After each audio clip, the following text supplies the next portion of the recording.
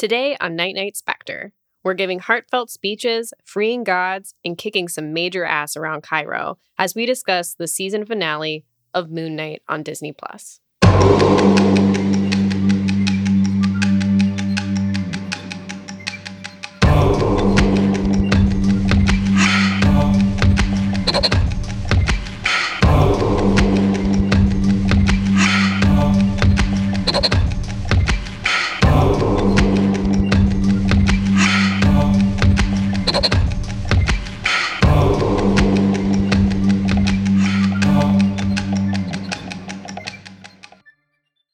Welcome to Night Night Spectre, the podcast that explores the stories, characters, and splintered mind of Moon Knight.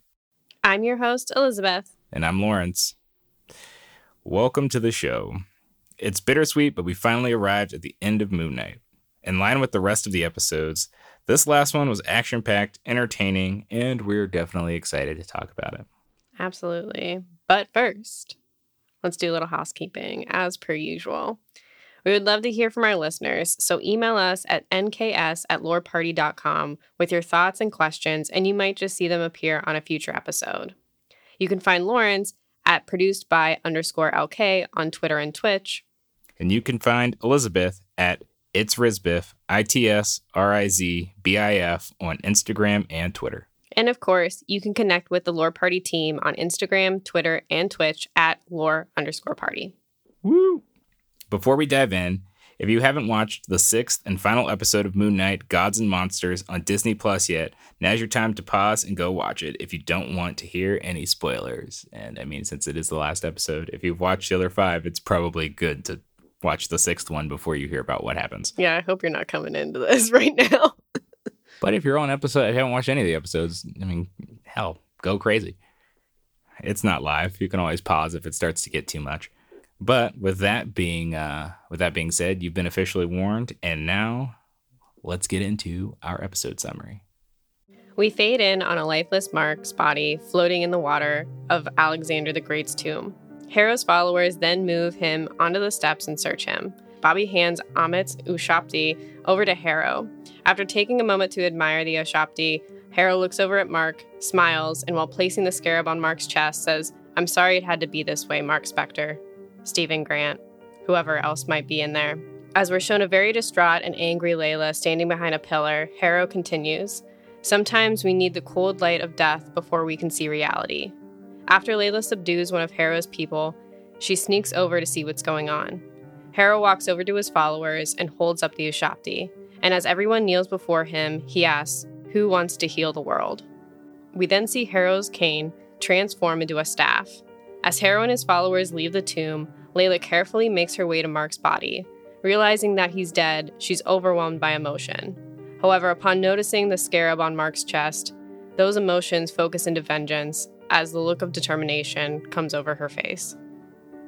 We then see a caravan of 4 vehicles drive through the desert and then onto a paved road right before a police checkpoint. Once stopped at the checkpoint, Harrow gets out of the vehicle with his hands up. With guns now pointing at him from every direction, Harrow asserts that he doesn't need to show them his papers.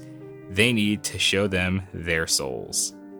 He then drives his new staff into the ground, and judgment is cast upon the police around him.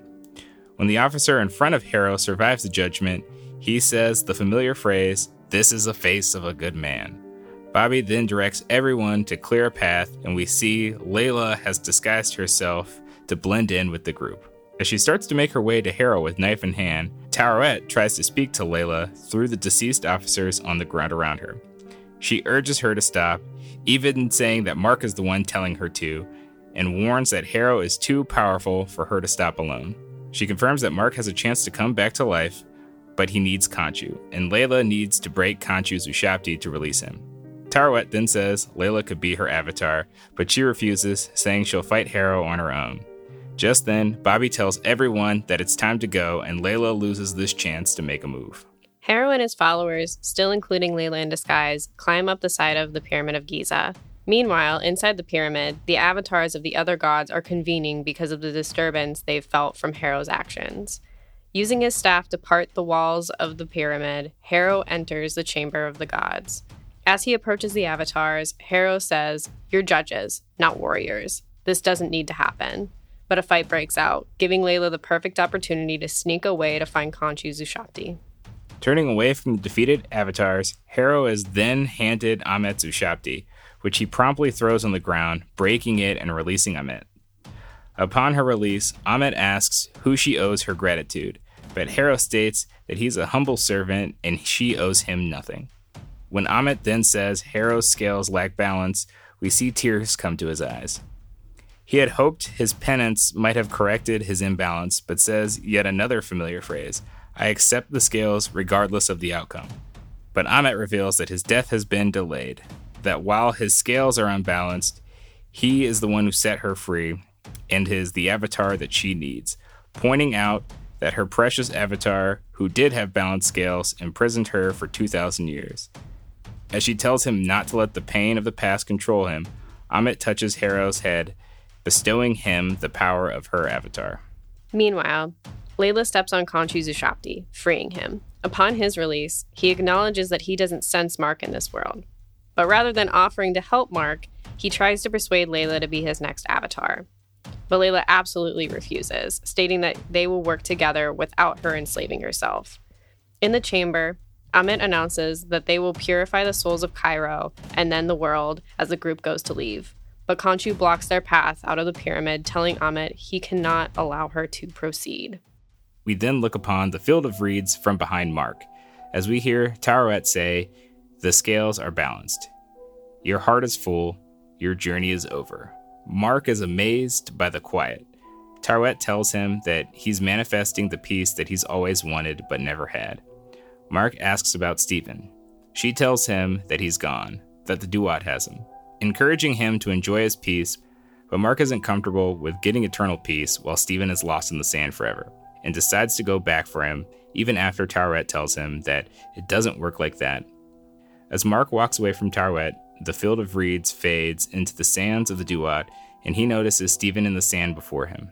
Back in the Chamber of the Gods, Ammit tells Khonshu that her path is set, same as anyone's. Khonshu criticizes her for speaking of balance, yet choosing a sinner like Harrow as her avatar, but Ammit brushes him off as jealous of his loyalty to her. Once face-to-face with Stephen, Mark jokes that he's looking a little rough, but then says, "From the moment you arrived, way back then, we were so young. You saved me. I survived because I knew I wasn't alone. You were always there, alive, full of hope, and I tried to protect that, and I failed. I couldn't protect you." Mark notices that he too is now starting to become frozen in the sands, but continues, saying, "But you didn't abandon me. And although that field back there was looking pretty good, there's no way in hell I'm going to abandon you." Mark watches as his left arm freezes, but still continues to tell Stephen, "You are the only real superpower I ever had." And as his face starts to freeze as well, we see that Mark froze as he was putting his full heart in Stephen's reached out hand. With the two now frozen, connected by one heart, it seems like the Duat has taken them both. But then the gates of Osiris open. Mark's heart begins to glow, and the two are released from the paralysis of the Duat. The heart disappears. They share a cute reunion with a hug and Stephen acknowledging that what Mark just said is no little speech.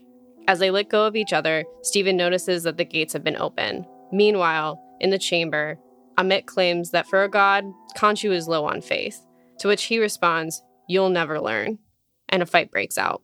As Mark and Stephen look towards the gate, we see a tidal wave of sand rushing towards them. Upon noticing themselves, they both start to head to the door as fast as they can.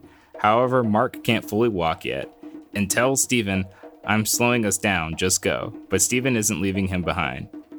Just then, we hear Tarouet yell, "Coming through," as she steers her ship towards the wave. She then yells, "Osiris, you old softy," and blocks the sand, allowing them a chance to get to the gates. In the chamber, Khonshu seems to have lost this fight. Ammit tells him that if he asks her to spare him, she will. But he tells her he would choose obliteration over mercy. And just as Ammit is about to take another swing at Khonshu, he senses Mark has passed through the gates and leaves the fight before he can be hit again. Now back in his body, Mark crawls out of the water, calling for Khonshu. As he reaches the sarcophagus platform, on his hands and knees, we see the two bullets fall to the ground, And as he stands up, the Moon Knight suit wraps itself around Mark. Upon being reunited with Mark in his Moon Knight suit, Khonshu says, "I knew you'd miss me," to which Mark replies, "Layla turned you down, didn't she?" Ignoring that, Khonshu updates Mark on the situation, that Ammit is free, and he was not strong enough to stop her, and that he needs Mark's help. But Mark changes to Stephen as Mr. Knight, who asks Khonshu how this arrangement is going to work now, seeing as they did save Khonshu, and now they come as a package deal. Though frustrated that Stephen would try to negotiate now with so much at stake, Khonshu gives Stephen his word that he will release them. Stephen agrees to these terms and then asks how they're going to get to Cairo. Khonshu tells Stephen that he forgets that he is still the god of the night sky. And as the sands around his feet start moving, Stephen tells Mark that he can take this one. Now with Mark as Moon Knight, we see him jump into the sky, crescent-shaped cape fanned out. We're taken back to the Chamber of the Gods, where Osiris's avatar, Selim, is struggling to crawl. Layla sees him and helps him up. As she's supporting him, he asks if she's the one that released Khonshu, and she replies yes. Further down the corridor, the two pause. Layla leans Selim up against the wall and asks him how they stop Ammit. Struggling to speak, he tells her that they need to bring her to the chamber and imprison her in a mortal form. And with his last breath says that in order to imprison her, they need more avatars than they have left. Realizing that he's dead and she's out of options, Layla asks Taweret if she's there. Taweret's voice rings out of the deceased avatar, squealing "Layla" with excitement, telling her she's thrilled and they're going to have such fun together. This signals Harrow of her location, and seeing that he's coming for her, Layla runs. As the pieces of the pyramid are coming down around her from Harrow's attacks, Layla is possessed by Taweret, who says that she would be delighted to have her as her avatar. Layla specifies that it's temporary. Taweret agrees, and then says that her father is going to be over the moon when he hears about this, revealing that Taweret met him when she took him to the Field of Reeds. As more debris falls around Layla, now blocking our view of her, Taweret says that she has a fabulous costume in mind. We then see Moon Knight flying across the sky towards Cairo, and Harrow, who is atop the Pyramid of Giza. Harrow uses the staff to give power of judgment to the followers of Ammit. Scale tattoos showing up on their wrists, Bobby directs them to judge everyone. The souls of the unworthy fly through the sky and into Ammit's mouth as she stands outside of the pyramid. With each new soul, she grows in size, eventually becoming taller than the pyramid itself. After getting a glimpse of Layla in her fabulous costume, we're brought back to Moon Knight flying in the air and landing on the pyramid near Harrow. As the two clash, we also see giant Khonshu try to strike Ammit. Once Khonshu has her pinned down with his staff, Ammit says, "There is so little difference in what we want for this world. Why do this dance for the rest of time?" Khonshu tells her, "You know the answer. I only punish those who have chosen evil." To which she replies, "So do I, only I don't give them the satisfaction of committing it." After breaking away from the staff, Ammit asks Khonshu why he fights when he knows that he will fail. And Khonshu says, because it is his choice, the very thing that she takes away. As Harrow starts to get the upper hand in the fight, Layla comes to Mark's rescue, stopping Harrow from killing him. When Harrow tries to attack Layla, she's able to deflect his shots right back at him. Mark rushes over to hug Layla, telling her that he's so glad she's okay. Layla asks how he came back, but before she gets an answer, he switches to Stephen, who tells Layla how amazing she looks. He then tells her that he's really jazzed about showing her these new skill sets he has, and Layla tells him to show her what he's got. And we see now that Stephen does in fact have some moves and can kick ass with those little sticks he was so excited about before. As the fighting ensues, we see Mark and Stephen now fluidly working the exchange of control into their own unique fighting style. As Mark, Stephen, and Layla work together to tag Team Harrow, we also see that, unsurprisingly, Layla is using her new avatar powers to her advantage and kicking some major ass as well. At one point, saving a child who asks her if she's an Egyptian superhero, to which Layla responds, "I am." As both Khonshu and Mark seem to be moments away from defeat, each being stabbed in the chest by a staff, Mark looks over at Layla, still being attacked, and then back up at Harrow, holding his staff in his chest. His eyes roll back in his head, and the next thing we see is Mark holding Harrow's now broken staff to his forehead, surrounded by many dead followers of Ammit. Mark tosses the staff and stands up, looking around at the destruction and asks, "That wasn't you, was it, Stephen?" Steven replies, "Not a chance, mate." Layla then chimes in, asking Mark what the hell that was, and he says, with a confused look on his face, that he blacked out. They then look over the top of the buildings to see Ammit dragging Khonshu's body. Layla tells Mark to get Harrow and that she knows how to stop Ammit. They bring Harrow into the Chamber of the Gods, hold hands, and start the spell. As the spell starts, Ammit tells Khonshu that they could have made this place their paradise, but Khonshu says it's too late. She will be destroyed. The two are successfully able to bind Ammit to Harrow, and as the last bit of her is bound to him, she says through Harrow, "You can never contain me. I'll never stop." A normal-sized Khonshu appears in the chamber and tells Mark to finish it. Mark gets in position to take Harrow and Ammit's life and says, "I have to finish this. If not, I'll never be free." But Layla stops him, telling him that he has a choice. He is free. Khonshu argues that the choice is vengeance, that they cannot take the chance of Ammit getting out and killing again. Mark tells Khonshu that now he sounds just like her, and if he wants them dead, he'll have to do it himself. With no argument from Khonshu, only silence, Mark then tells Khonshu, "Now release us." After a moment, Khonshu breaks his silence and says, "As you wish," and then leaves the chamber. The Moon Knight suit starts to unravel from Mark's body, and the crescent in his chest glows until all we see is white. They are now sitting back in Dr. Harrow's office. Steven asks, "So this is what reality looks like?" Harrow answers, "The imagination is very real." Steven then asks if he thinks Khonshu and Ammit are real. Harrow says no. Mark then says, "And what if we disagree, Doc? What if we believe something different?" Harrow replies that their work here continues. Steven then asks for how long. Harrow walks away from them, saying, "For as long as a piece of string." Mark and Steven both notice the bloody footprints that Dr. Harrow is leaving behind. Looking down, Harrow asks why he's bleeding. Steven then tells him he doesn't know as much as he thinks he does, and gets up out of the chair. Mark then says, while it's tempting to accept Harrow's diagnosis, Steven finishes saying that they'd rather go save the world. And as Steven says, "Later, Skaters," they fall back and wake up in their London flat. As they sit up in bed, Mark asks if Steven is there, and he confirms, saying that he can't believe this worked. Mark says he can't believe Steven lives in this frickin' mess, and then face plants onto the floor because of Steven's bed restraint, which ends the main episode. But in true Marvel fashion, we have an after-credit scene, which starts with us seeing a Dr. Rubber Ducky next to a cup filled with sand. But as a disheveled Harrow knocks the cup over, we see that coffee spills out onto the table rather than sand, and that he's sitting in a psych ward common area. A nurse tries to come over to take him to bed, but a man, not yet visible to us, wearing black driving gloves and a dark denim jacket comes over and says in Spanish, "I'll take him." The nurse is confused, but after the man tells her to calm down, also in Spanish, she walks away and he rolls Harrow through the halls of the facility. Harrow starts to notice that there are dead bodies of staff on the ground throughout the hall. The man takes Harrow out of the facility and throws him in the back of a white limousine. As the man closes the door, he starts to push the wheelchair out of the way, but instead kicks it away from the limo.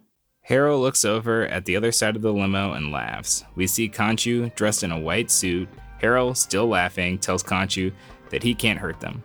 Khonshu calmly says, "Yeah, you want to know something? Mark Spector truly believed that after he and I parted ways, that I wanted his wife to be my avatar. Why would I ever need anybody else when he has no idea how troubled he truly is?" Khonshu then taps on the window next to him, and as the partition rolls down, he says, "Meet my friend Jake Lockley." Jake turns around and says to Harrow, "Today is your turn to lose," in Spanish, and raises a gun. Harrow stutters, "Wait," but with a smile on his face, Jake shoots. The limo drives away from the hospital, and we see the plates say Spectre as the scene ends. And so that is the synopsis of the season finale of the Disney Plus Moon Knight series. This episode does a good job of, like every episode, bringing up more questions, bringing up as many questions as it solved in the previous episode. So we're going to discuss our overall thoughts, the episode in general, and some of the character development that we got to see. All right. So for being like 43 minutes long, there was a lot going on in this episode for all of the characters. We talked in the past about how Moon Knight is good at showing the character development even in just one episode, and this really did that. I think, though, when we specifically look at this episode, one of my favorite parts is the relationship dynamic between Mark and Steven and how that's grown. I was really happy to see the fluidity in how they fight, switching back and forth when they're fighting Harrow. And I'm also absolutely here for Steven's newfound confidence and moves, like him standing up to Khonshu. That was great. And my other favorite part was Layla's appearance as Toweret's avatar. I love that Towerette confirmed that her father went to the Field of Reeds and that his little scarab is now the Scarlet Scarab and working with the gods that he knew walked among them. And I mean, we also can't forget the end credit scene because obviously I'm so here for a Spanish-speaking smiling as he shoots Jake Lockley. Yeah, definitely. When I first saw the timestamp too, it kind of confirmed the internet rumors that were just like, oh, the last episode is the shortest episode of the series, which was like admittedly like kind of a what the fuck moment considering all of the stuff that happened in the last episode and how much in the series that needed to be wrapped up until that point. But honestly, like they wrapped things up very nicely. Everything just like lined up very good. From Mark's like emotional reunion with Steven to like Layla becoming the hero that honestly she was always meant to be throughout this entire series, to the final like sort of buddy cop duo of Jake and Khonshu. Like the episode was pretty damn near perfect. It was everything I wanted it to be with a little bit more thrown in there. That being said, my favorite part of the show has to be the long-awaited reveal of Jake Lockley. It's been something that we've talked about in every single episode, and it's something that's been teased in nearly every single episode. And honestly, it worked out really well to bring it to show it in the way that they did. And what I really love about the reveal of Jake Lockley is it shows that Khonshu is just as like, I guess, morally ambiguous as he normally is, and that he's not done with Mark in the least bit, and that Moon Knight still exists. Like Moon Knight is still very much functioning, and it still is Mark Spector, whether he knows it or not, in the form of Jake Lockley.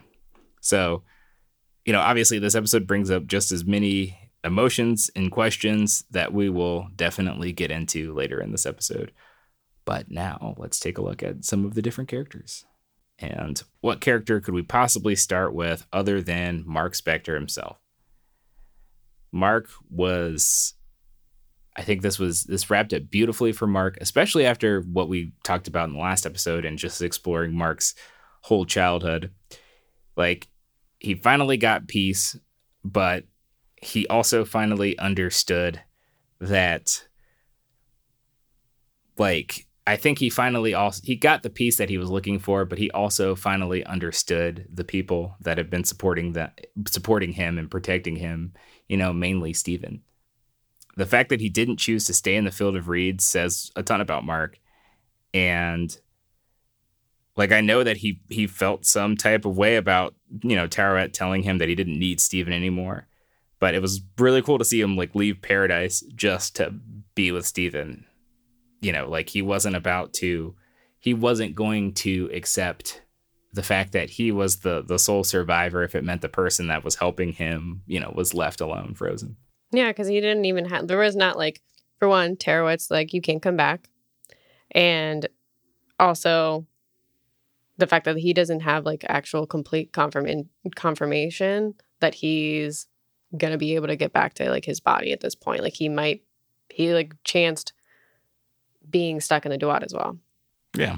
And I mean, honestly, part of me feels like he was okay with it. He left without the promise of being able to come back. Oh, like, absolutely. This was if Steven was going to be left to this fate, then Mark was too, because they are a package deal. They're one and the same. Yeah. And I mean, as he was frozen, there was like not any hint of regret to his decision to come back to Steven. Yeah. This just shows how far Mark has come since like the first few episodes where he was more of the lone wolf character and wasn't able to acknowledge the people that were trying to be there for him.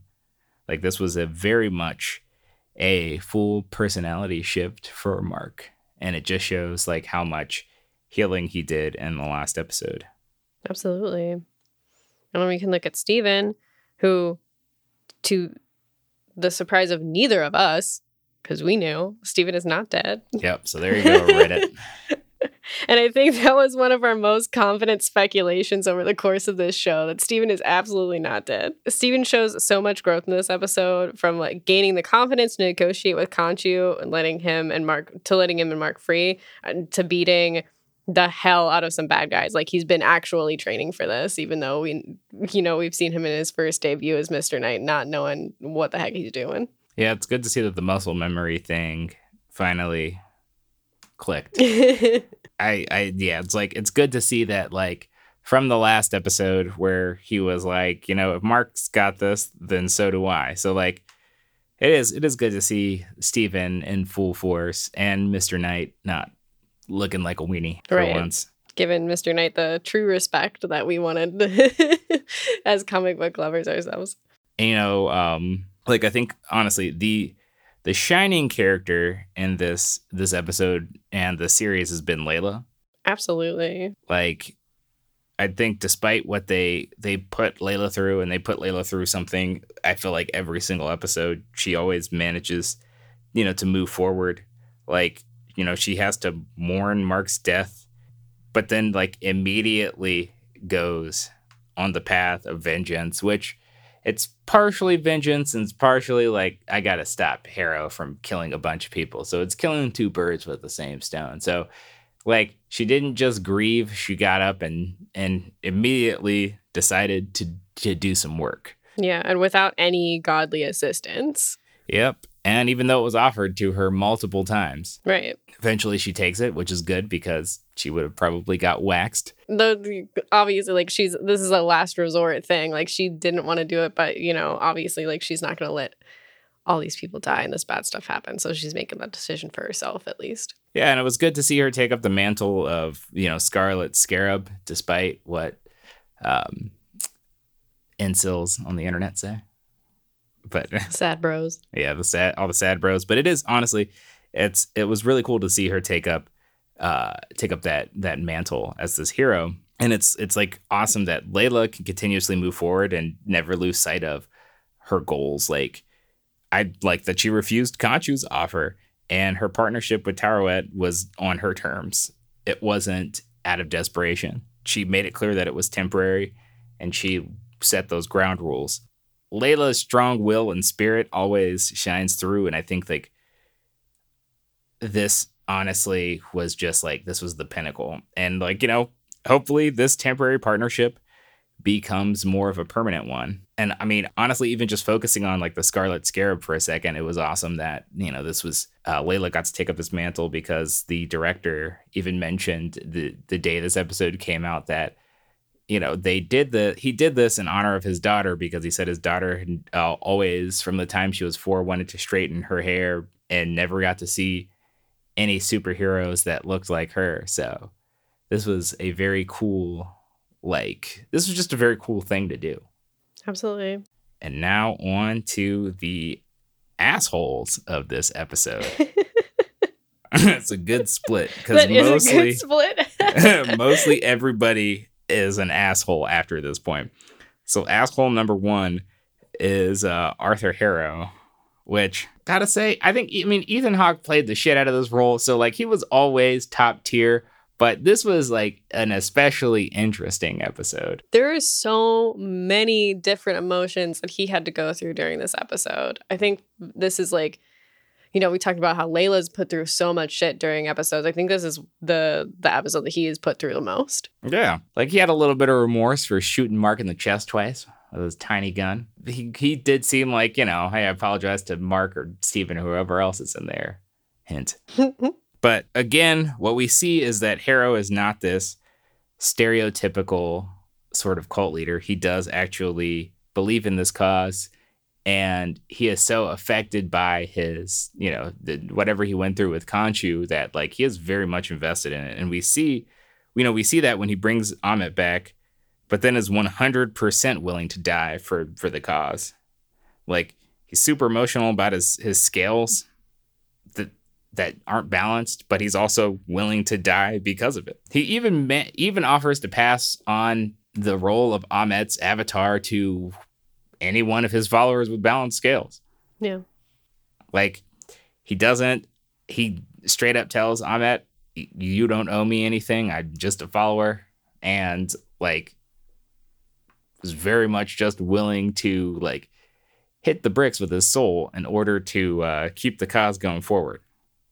Yeah, I do feel bad, though, that his loyalty to Amit just resulted in him being sent to a psychiatric hospital and then murdered in a limo by Jake at the order of Khonshu. Like, in some ways, I feel like his character, especially with how Ethan Hawke portrayed him, deserved kind of like a blaze of glory end, but obviously that's not how all of these things work out. I mean, Jake did beat his ass multiple times in this episode, like very brutally. But like, I'm also not that we got to see, unfortunately. But that first time was probably pretty epic because a lot of people were shocked. And like, this is coming when two giant monsters are fighting in the background and people's souls are getting zapped out of their bodies. So like, that was one hell of an ass whooping. But I mean, not to speculate in this part of the episode, but I also wonder, is Arthur Harrow really dead? Or is this just, I don't know. Maybe he can come back. Maybe he didn't die. But who knows? All I know is that he did technically get shot in the back of a limo. So for all intents and purposes, we'll just label him as deceased for now. All right. And so on to our next asshole number 2 of this episode is everybody's favorite alligator head. The alligator-headed god. Like, honestly, damn, we talk about characters showing development. There's like the only real development that Amit shows is that it's probably not like a good idea to pick an avatar with balance skills when you're doing some less than balanced schemes, or you'll be imprisoned for 2,000 years. So casual. But like, I guess what we can or cannot appreciate about Amit, depending on which way you look at it, is how Amit is actually the stereotypical cult leader. The thing that we were like, oh, it's refreshing that Harrow isn't, Amit is, and we see that nearly immediately when Harrow is like, nah, if I don't have balanced scales, I should die. Also, he kind of did that to a bunch of people. And Amit was like, nah, you set me free, so it's cool. Like, we'll prolong your death. Maybe I don't need an avatar with skills, which kind of destroys the entire system. But, hey, whatever. We see it's like, I'm going to do what I feel like is right with an asterisk. Right. It was like, you think those 2,000 years of her being imprisoned would give her time to think about, maybe if my avatar's scales were balanced and I got imprisoned for 2,000 years, maybe what I'm doing is not the thing to do. And by accepting the unbalanced scales, though, she shows that she doesn't even buy into her own shtick. Like, she is almost like less than Khonshu in that degree. Like, Khonshu will sit up here and tell you, like, yeah, I did some things, but it helped the Travelers of the Night. Amit was just like, your scales don't balance. We'll just prolong your death since you let me out. Like, right. And I feel like, like, she's like, oh, who do I own my gratitude tour or whatever? Like, she clearly has not. There has not been like a communication between them. Yeah. He has clearly done all of this out of his own like love for this cause. Yeah. Like, Amit has zero like prior preconceived notions that she's going to be let out by anybody, let alone Harrow. Which makes it even funnier because like his whole grand cause just blows up in his face like in 2 seconds, even though he doesn't notice it because he's being too much of a fanboy. But like, yeah, it's like, hey, remember all those scales you balanced? Like that homeless guy that you promised food and that old lady that said she didn't do anything? They died. This man didn't get to die. Just goes to show you shouldn't believe in the cult that involves a gator-headed god and some balanced scale tattoos. But that also brings us to we'll say this is our final asshole, but not the last person we'll talk to. This is like, of the asshole trio, this is number 3. I guess, yeah, we could say, yeah, which is the only Khonshu. who is staying morally ambiguous. He's out here trying to save people from being judged before they actively choose to commit the evil, but then he's also like using a loophole to keep his avatar, even if it's not Mark or Steven. Not that he's probably upset about losing Steven, but This is what happens when you don't open that third sarcophagus. this is really their fault. You don't know what else is in there, and then you make a deal with like the ultimate trickster. Right. Like what I like about Khonshu and this episode, honestly, is like he and Ahmed are like two sides of the same coin. And the best part about it is, even though Ahmed doesn't buy into her own cause worth shit, she still recognizes the fact that she and Khonshu aren't that different. Khonshu is like, no, the big separator is that like I let someone be bad before I judge them. Yeah, he gives them like the option of free will to make that choice. And which is the good part. The Right. bad part about Khonshu is that like he delivers this judgment using questionable means that would go against his own system. Exactly. And so like I was like, you guys are basically the same. The only difference is like I just don't obliterate a whole swath of people. I manipulate one guy into beating people up individually after I deem that they've done something without questioning the things that I've done in the very beginning. Absolutely. But hey, that's what happens when you are a god judging regular ass people. Right. We do get to see him have his glow up from being in his like, you know, His rags. yeah, his rags, I guess. Dressed to being dressed in his Mr. Knight-esque suit. I mean, obviously, you know, from a comic book standpoint, I'm loving seeing him back in the suit that I'm used to for the most part seeing him in.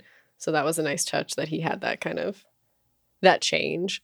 If Oh. that's the only change he had for like a development standpoint, I guess I'll take it. Yes, because we get to see that Khonshu is just as manipulative as ever. Like, even more manipulative by the end of the episode. Hint, our next person that's not an asshole. I'll just say they're not technically an asshole. They are just a guy that aligns with Khonshu and has not revealed himself to his friends. Yeah, it's just a product of whatever situation arose that created him. Okay. Yeah, and I mean when you die and you only decide to go to therapy for 2/3 of your mind, someone Therein lies the problem. yeah, someone was left out, and so they're going to continue to do the same thing. So we finally get to see Jake Lockley. Right. And what we didn't, from my standpoint, we definitely didn't see enough of Jake Lockley through this entirety of the show, but at least we got to see enough of him in the end credits to know that he definitely enjoys dealing out justice for Khonshu. And while he doesn't have his mustache, he has his iconic hat, and I'll take that. Yeah, I'm like also kind of wondering like how much this man likes dealing out justice, because I'm wondering some of those hospital people, like, did they just kind of get in the way? Yeah. I feel like yes. Oh, okay. Because I'm just like, I damn, feel like dude. he's like, you're in the way of me completing said mission, so casualties may arise. Yeah, like, damn, dude, I would have just moved. Yeah, so like this is where we see like the morality kind of the ethics of killing people kind of shift a little bit, I think. And like obviously we only have this one clip, so we don't know exactly for sure like are these people that were, you know, working at the hospital bad people or something like that. Who knows? I think what the biggest twist was getting to see that Khonshu and Jake Lockley have a friendship, because in the comic books, Khonshu was really off-put by Jake and his like violent actions. Like Khonshu, being the morally ambiguous guy that he is, setting up a whole thing so he could steal someone's body, was like, whoa, you go too far when it comes to fighting. Like, Calm it down there, man. And that should say something, I guess. but I like now that it's like, look at my friend Jake Lockley. Look at his gun. This is my buddy old pal. Like from the body count in the hospital to shooting Harrow with his tiny gun in the back of a Rolls-Royce Phantom, nonetheless. Fancy. It's good to know that Jake exists. And it also just gets to show that like Khonshu's not done. Mark is still Moon Knight. And hopefully something will happen where he'll realize that and become Moon Knight again. And now for something that's a little less exciting than a Jake reveal or Khonshu in a suit. but it's still relevant. An ad break. We'll be right back. And now we're back. So let's get into some character quotes. Yeah, so the first character quote that we want to cover is from Harrow. And it's, "Sometimes we need the cold light of death before we can see reality." Isn't that a hilarious thing to say, considering where this man ends up? But no, I think this is an excellent quote. I think this is an excellent quote. I don't think Harrow knew how true this would end up being for Mark and Steven. Like, they honestly have getting shot in the chest twice and going to the Duat and hanging out with a hippo to really, like, that's how they grew together and how they, learned to work together. That's where they learned to understand each other. And ultimately it created a well-functioning, ass-kicking Moon Knight character that was ultimately their demise. So they have Harrow to thank for that. Yeah. And because of that, technically, Khonshu was able to make a fake deal. So now he could just hang out with his best friend all the time. And that's how Arthur Harrow got 2 in the chest. So I was like, boy, do you not know how true that shit is? Because, yeah. Right. And it's also, I feel like it's ironic since Harrow told Khonshu in the first place that he had him to thank for his victories. So again, we're talking about duality through the course of this show. We got that as well. You locked me in a stone, I shoot you in the chest. Is this an eye for an eye? But yeah, no, this was a quote that really, honestly, and it affected a lot of characters in the episode too. Because, like, I think to some extent you can say that this also affected Layla. She experienced Mark's death. She dealt with that, and for a brief moment, she was on the warpath. Someone got killed. Yeah. But honestly, I think it was. I mean, this is just more speculation, but I honestly just kind of feel like that was the moment that she let go of all of the negative feelings that she had towards Mark regarding her father and some of the things that we've seen in previous episodes. For Harrow, I don't know. I just think it's just getting killed, but. And I feel like maybe, like, if he's going to do the parallel, be like, oh, I've got you to thank for this victory, where Steven and Mark have Harrow to thank for theirs. Maybe, like, Khonshu breaking him was his own, kind of, like, quote unquote death. Yeah. Like, made him see whatever version of clarity, like, and reality you got with him. Yeah, it made him realize that I don't want to be like, made him realize evil is bad. It made him realize that, like, sometimes giving people the opportunity is just as bad. Right. Like we've talked about, like, I feel like when we talk about Harrow this entire time is he's got great points. The execution of them, though, is where, like, struggle. Yeah, definitely. So our second quote is from Mark. "You are the only real superpower I ever had." I think the speech that this comes up in is such an emotional speech, and the ending line, like, this ending line had me. In the beginning of the series, both Khonshu and Mark acted like Steven was just this, like, thing in the way, like, he's a worm parasite, and just, like, let me take control of the body, like, let me do this, like, don't get in the way of this. But now Mark has really come to accept that the only reason he's been able to survive his traumas has been because of Steven. And, for anybody who's suffering from traumatic experiences, surviving in and of itself is a superpower. Yeah, and I think, honestly, like, even in the last episode, Mark said to Steven, like, don't look at this thing because, like, it goes against what you were created to do. And in this episode, he treats Steven like a person. Yeah. And shows that, like, he understands that it's not fair that Steven made the sacrifice to protect him, and, like, he just is supposed to accept that. Like, him acknowledging that Steven has been his protector, like, Steven shielded him from, like, the abuse of his mother all those times in his early childhood. Yeah. I think I mean, Mark is a legitimate superhero. He has, the power that he gets from the Moon Knight suit and everything. And obviously, like, he in and of himself was a mercenary beforehand, so he has the combat skills and everything to protect himself. But I think the fact that he's like, you are the only real superpower that I had is really, it says a lot and speaks so highly of Steven, and well deserved. Also, the fact that Mark feels like a superpower is being able to protect people. That was a very good, very like nice thing to say, because like we've seen Mr. Knight grab a bumper and rip it out of the car. Like Mark has super strength, but Mark use it like how he said in the previous episode, how he uses his power, or how he wished people could kill him because he was so tired of having to take lives and everything. Like he was using his power to deal out justice, not to technically protect people. It's like, Khonshu says the travelers of the night, but it's not a specific person. It's just people that are deemed to be bad. So the fact that like he's acknowledged that Steven protecting him is his only, was the only real superpower that he ever had, does speak volumes. And it speaks volumes for Mark's character development as well. Absolutely. And so another quote that we have. Speaking of character development. Yes. Speaking of character development, the third guy,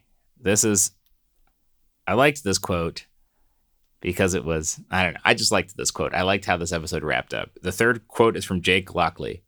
Today is your turn to lose, but imagine I said that in Spanish, because he said it in Spanish and I can't speak Spanish.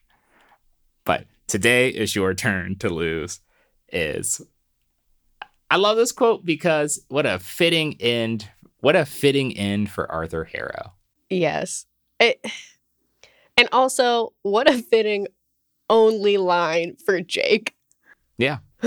Like his last line. I think it's a good wrap up for Arthur Harrow. Like, think about all the stuff he's done to get to the end of this episode, or to get to the end of the series. Like, he's allowed people to die. He's killed people himself. He's manipulated a court. He's tried to really put Layla and Mark against each other. He's like done a lot of evil, manipulative things in hopes that it would balance his scales, and it never did. He actually did a lot of winning. Yeah. Over the course of this show. Like, he's been successful in a lot of the things that he has tried to do. Yeah. He's wormed his way out of everything. And even when he should have died because his scales were imbalanced, kept winning. Mm-hmm. And became an avatar. So now this is just like, your luck has run out. Today is your time to lose. And I'm going to shoot you with a similar gun. Which is a good way to wrap it up. I just loved that quote. So with some of our character quotes out of the way, we want to move on to everyone's favorite section, the burning questions section of the episode. So, first question is when Taweret says if he leaves, he can't return to the Field of Reeds. Does that mean like ever? And if so, why can't he come back? Because it feels weird that you can't go back to a good afterlife if you leave on your own accord to go save people. Like, are we really going to implement a no re-entries policy to the Field of Reeds? I feel like, honestly, it's because his scale's balanced. I don't know, maybe there's something about his scales being unbalanced if he can't let go of Steven. And by going out into the Duat with like no chance of survival to save Steven, isn't that like, I don't know, unbalanced? Feels like, because it feels like the thing that got him into the Field of Reeds in the first place was that he was forced to basically let Steven go. And when he did that, he got the peace that they said that he was always looking for. So like, maybe it's like you can't be at peace unless you let this part of yourself go. Which, when you think about it, is like Steven is technically a construct of Mark's childhood trauma. So it's like Steven is also a constant. Steven is a great person, but he is also a constant reminder of the abuse that Mark went through as a kid. Yeah, but I don't know that should make him unbalanced. Because like when you go through traumas, that stuff always stays with you. But it did when he was on the boat. Hey, I don't make these rules. I mean, we talked about it in the last episode. Feel like the scales balancing was more of a them both, like them kind of like switching roles and being more balanced themselves. Like Steven making that sacrifice and like being the protector when he has been like when he's in control, the timid, non-violent one. And Mark is always the one who's trying to do things alone, but then he accepts help from Steven. So it balances them in that sense. So if that is how the scales balance, then it, for me, leaves the question of like, why can't he go back? See, I always felt like the scales balanced just because Steven is no longer, I guess it's just, to me, it's just that Steven is no longer there. Because like he created Steven to survive. And even Mark was like, yeah, you've been bleeding into my life after your mom died, because he didn't deal with all of those emotional issues that he had as a kid. So like him being in the field of reeds, enjoying the peace, was just like, I felt like it was representative of him just not feeling that like deep emotional pain that he had beforehand. But on the other hand, he did just see a person in a physical body like throw themselves overboard to save him. So like it is a strange thing. It's like, hey, here on one hand, you can just have peace and be fine, and it'd be cool. And on the other hand, the only thing that you have to live with is also connected to everything else that would cause you to be unbalanced in the first place. So it is weird. Yeah. But I mean, maybe it was just like, you can't just come from the duat into the field of reeds, because if you could do-overs. Because like if you could do that, then everybody could do that, and you're not on a boat. You got to have a boat. Who knows? Hey man, spent way too long thinking about this. Well, now he's got a personal connection with Taurat and be like, hey, need to do me a favor, do me a solid, bring me back on the boat. So our next question is, considering Ammit was willing to take on an avatar with unbalanced skills, doesn't that throw her entire system of judgment into question? Answer to this question is definitely yes, because that's biased as shit, even when the guy wanted to die. Like, you should have zapped him. I mean, a homeless man picked up a scarab and then got killed for no reason after being offered clothes and food. You're telling me that this guy somehow gets a pass just because he throws a sandy statue on the ground? Technically, like 3 of his followers held that statue. I'd be like, I have balance skills. I could have been the avatar. Yeah, I mean, there's also, like we talked about it before, it brings up what is the, where's that line for Ammit of like, what is the bad thing that you do and stuff like that? Like, but that old lady. Yeah, because she jaywalk? Like, what did she do? Because she even admitted that Harrow he hasn't done anything bad yet.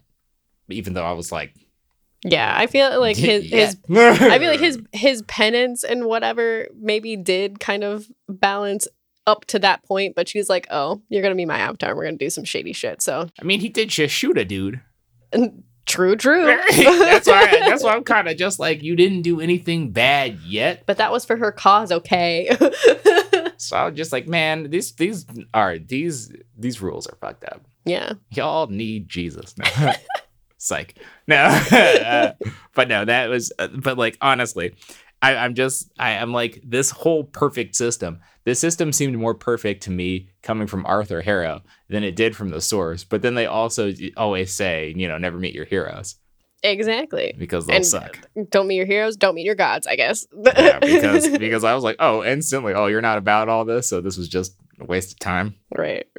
So for our next question, we have, to whom was Mark saying, I have to finish this, if not, I'll never be free? Because there's a lot of different people that are in the chamber of the gods at that point that he could be speaking to, one of which is Steven, since we know how he feels about killing people. He could also be talking about himself, or talking to himself, trying to convince himself that, he really, he has to do this. Because we know that he also isn't really too keen on killing people either, but he will do what he has to do. And it could even be Harrow, because Harrow knows the kind of pain that Khonshu can cause his avatars. So maybe like a leveling thing with him, kind of this, sorry, I gotta do this. And it could also be Layla. Like, obviously, like, she's not too keen on killing people either. But it could be literally everybody. It just could encapsulate everybody. So I'm curious as to who you think. Well, I just thought he was just saying it. I didn't know if it was. I guess it's one of those things that I felt like doesn't need to be directed towards anybody, because in the company that he is with, it's like kind of everybody. It's like Layla needs to hear it to understand what he might do. He needs to hear himself say it because he knows that even though he doesn't want to do it, it's close to it's the way that he gets away from Khonshu. Khonshu needs to hear it because Khonshu just is being appeased, so like their deal can be done. That's how. So basically, all of the above is your answer to this. No, I just think it's just him generally saying it, and then everybody is supposed to interpret it their own way. Which is what I was getting at. It's like I think it was something that he said, and he was saying it to everybody in the room for different reasons. Yeah, like I just think, like, I don't know. I don't think it necessarily needed to be directed at anybody, but everybody was there to hear it. Yeah. Because, like, obviously Mark doesn't want to kill. He's remorseful for all the people he's had to kill under Khonshu. But this is like your golden ticket out of here, even though it's not. So our next question is, will Layla keep being Taweret avatar after this? And I hope the answer to that is yes. Yeah, I think it's going to be a yes. Like, she'll probably continue to be a superhero in Egypt. Like, it felt like that at the beginning of this series, Layla went to Cairo, or was afraid to go back to Cairo because of everything with her dad, or she just like had the just trauma attached to being in Cairo. But she knows what happens to her dad. She knows her dad is at peace. And she's technically connected to someone who has had and could possibly still have conversations with her dad. So like, she got all the closure that she needs. So I think even though something was temporary, the arrangement is different. And they need more avatars. Yeah. So I would say that I feel like she's going to keep doing that. Like, she did more as a superhero in like 5 minutes than anyone else has done. She inspired an Egyptian girl that she saved from getting crushed by a bus. She whooped a lot of people's asses. And for the most part, she's got the only avatar that doesn't suck, or the only god inside of her that doesn't suck. The other one is straight up weird. But yeah, I don't know. What do you think? I think that she will. Yeah, I mean, I think, yeah. I think that her temporariness may still be temporary. Maybe she doesn't want to do it forever, but at least I know we can kind of assume from the last episode that she enjoyed the powers that she was given as an avatar and the ability to save people. Yeah. And so my next question is, just how long has Jake Lockley been active, and was he a part of Khonshu's desire to keep Mark in his servitude from the beginning of this entire arrangement? Because it seems like Khonshu really got along with Jake, and now we know for a fact that Khonshu has always known that Jake was around. And he was actively hiding the fact that Jake was around because Mark did murder all those people. Well, Jake did murder all those people when Mark was chasing them through Cairo. And they just moved past it real quick, and Khonshu was sitting right there. So it's obvious Khonshu was like, yeah, I know Jake exists. He comes out sometimes. We're real cool. And Jake goes away. Not to mention that Jake seems very willing to do whatever it takes to deliver justice, even kill people that get in the way. He'll even kick a wheelchair. So like, yeah, I'm like, yeah. How long has Jake been active? Has Jake been around since the very beginning, but he is just more of like a extreme fight reaction? Yeah, I feel like from what we know or what we see and are told in this season alone, I would assume that he's at least been a part of Mark's life since he was in the military. Because I have to believe that fugue state that he got discharged for was Jake. Yeah. And that still makes me feel like, even though we know that Jake speaks Spanish, I still kind of feel like the weird thick accent that we got when he had the bandage on his face was still Jake. Like, I feel like Jake is always a response to like extreme stress. First, it was like getting hit in the head with a fucking cane thing. Mm-hmm. And then Mark like making him black out. Yeah. And well, then I mean, everybody else is bilingual. Why not? Why not Jake? That is true. And then fucking, just this ending fight scene where he just went and demolished everybody. So maybe it's just like, so far, that's his trigger. But now with them believing that Khonshu is gone, I mean, it's also probably just him blacking out too. It's like a reaction to extreme stress that causes Mark to black out and just Mark going to sleep in general. Because now that they believe that that Khonshu is gone and that Jake Lockley doesn't exist because he was never around, it's much easier for him to operate. But yeah, I wonder if maybe he is from the very beginning. And I'm wondering if maybe that was just part of Khonshu's reasoning, because he did say he was in search of a warrior. And Jake Lockley is nothing but a warrior. Sign him up. Yeah. He's a warrior that's willing to do what you need to do. Mm-hmm. And especially considering that Khonshu teased Layla, as a potential next avatar to keep Mark in servitude, mainly so he could probably use Jake Lockley. Because I feel like, you know who's almost as useful? Mark. He just talks back. Steven, no. Mark, And then Jake, thumbs up. So I was like, yeah, if I keep stringing this man's wife in front of him, then he's going to stay here, and then I keep getting to use this guy. Right. So we have one question left. And this question was from...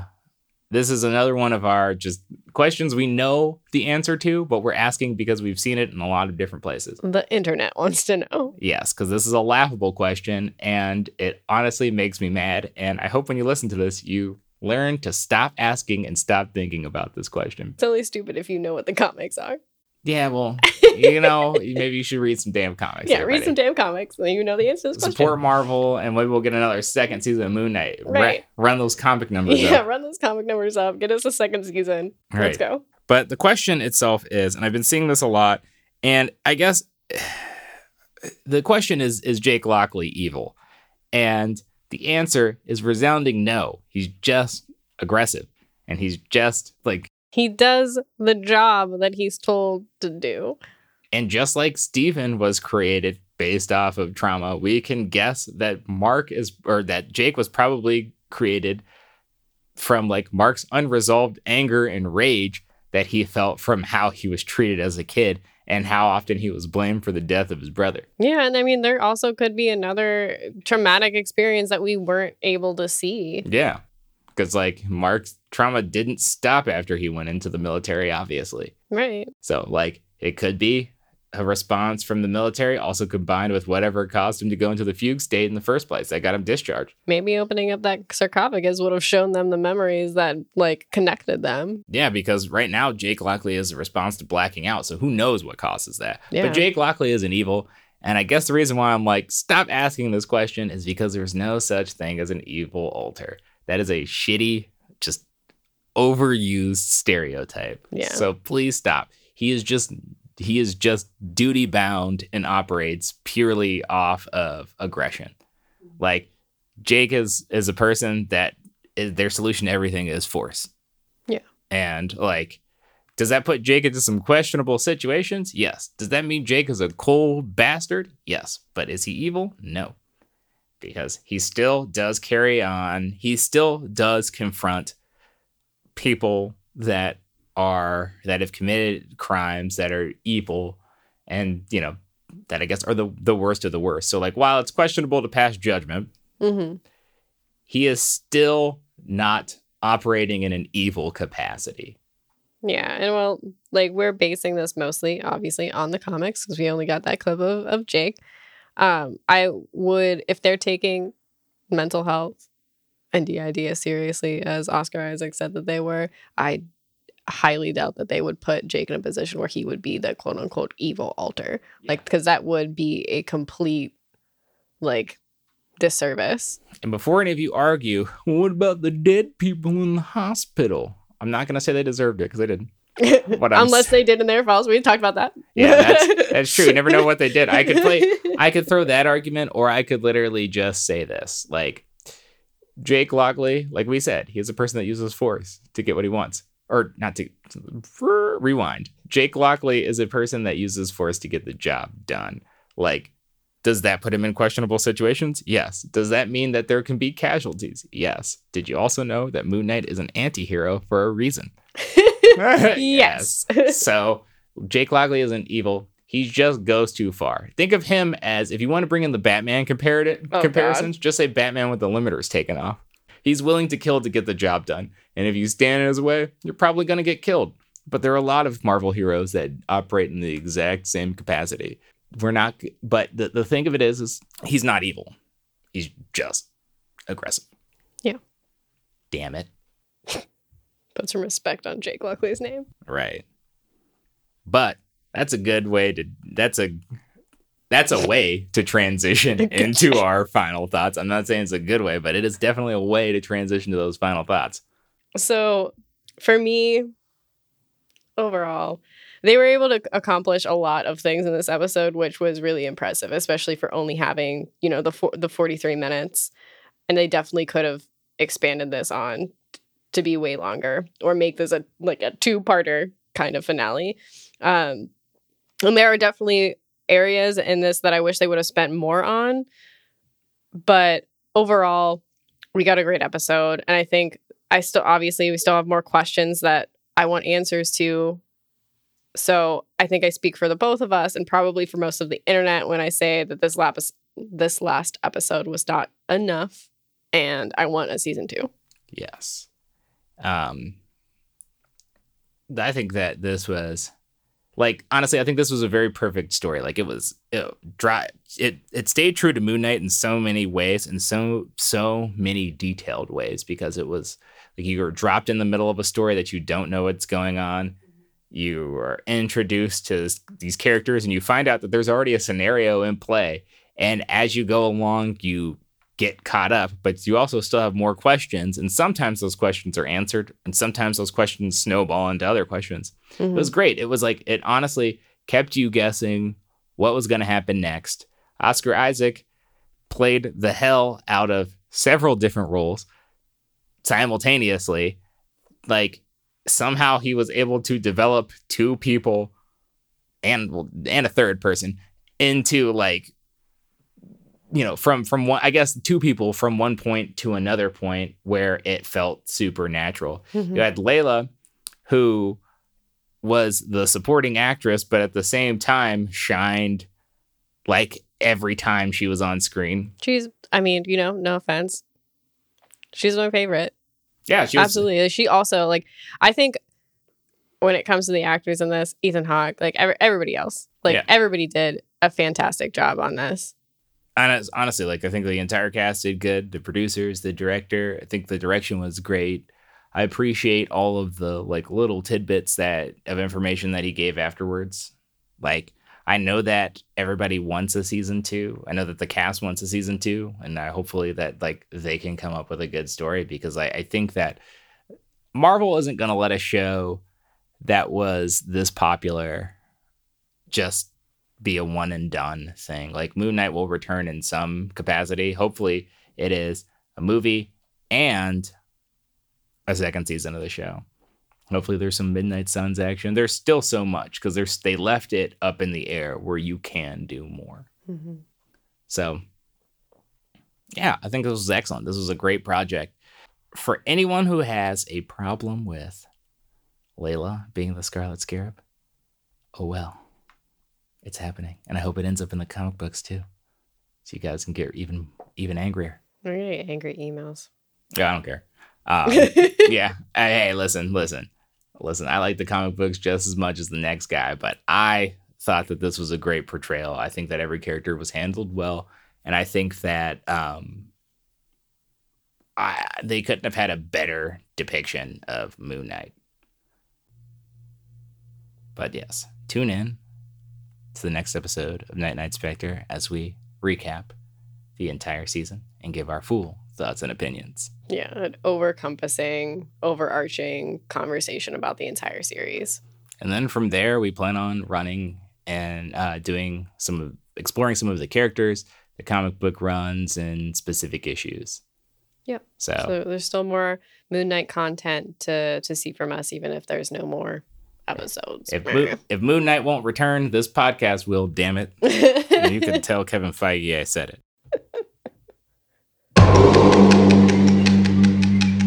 And with that, this is the truth learned. That being Moon Knight is not a curse, nor a state of penance. It's simply who and what he was always meant to be. We hope you enjoyed this episode, and if you did, please take a second to rate and review us on Apple Podcasts, Spotify, or wherever you get your podcasts. It really helps us grow the show. Be sure to connect with us on Twitch, Instagram, and Twitter at lore_party. Thanks for listening, and we'll catch you under the blue moon.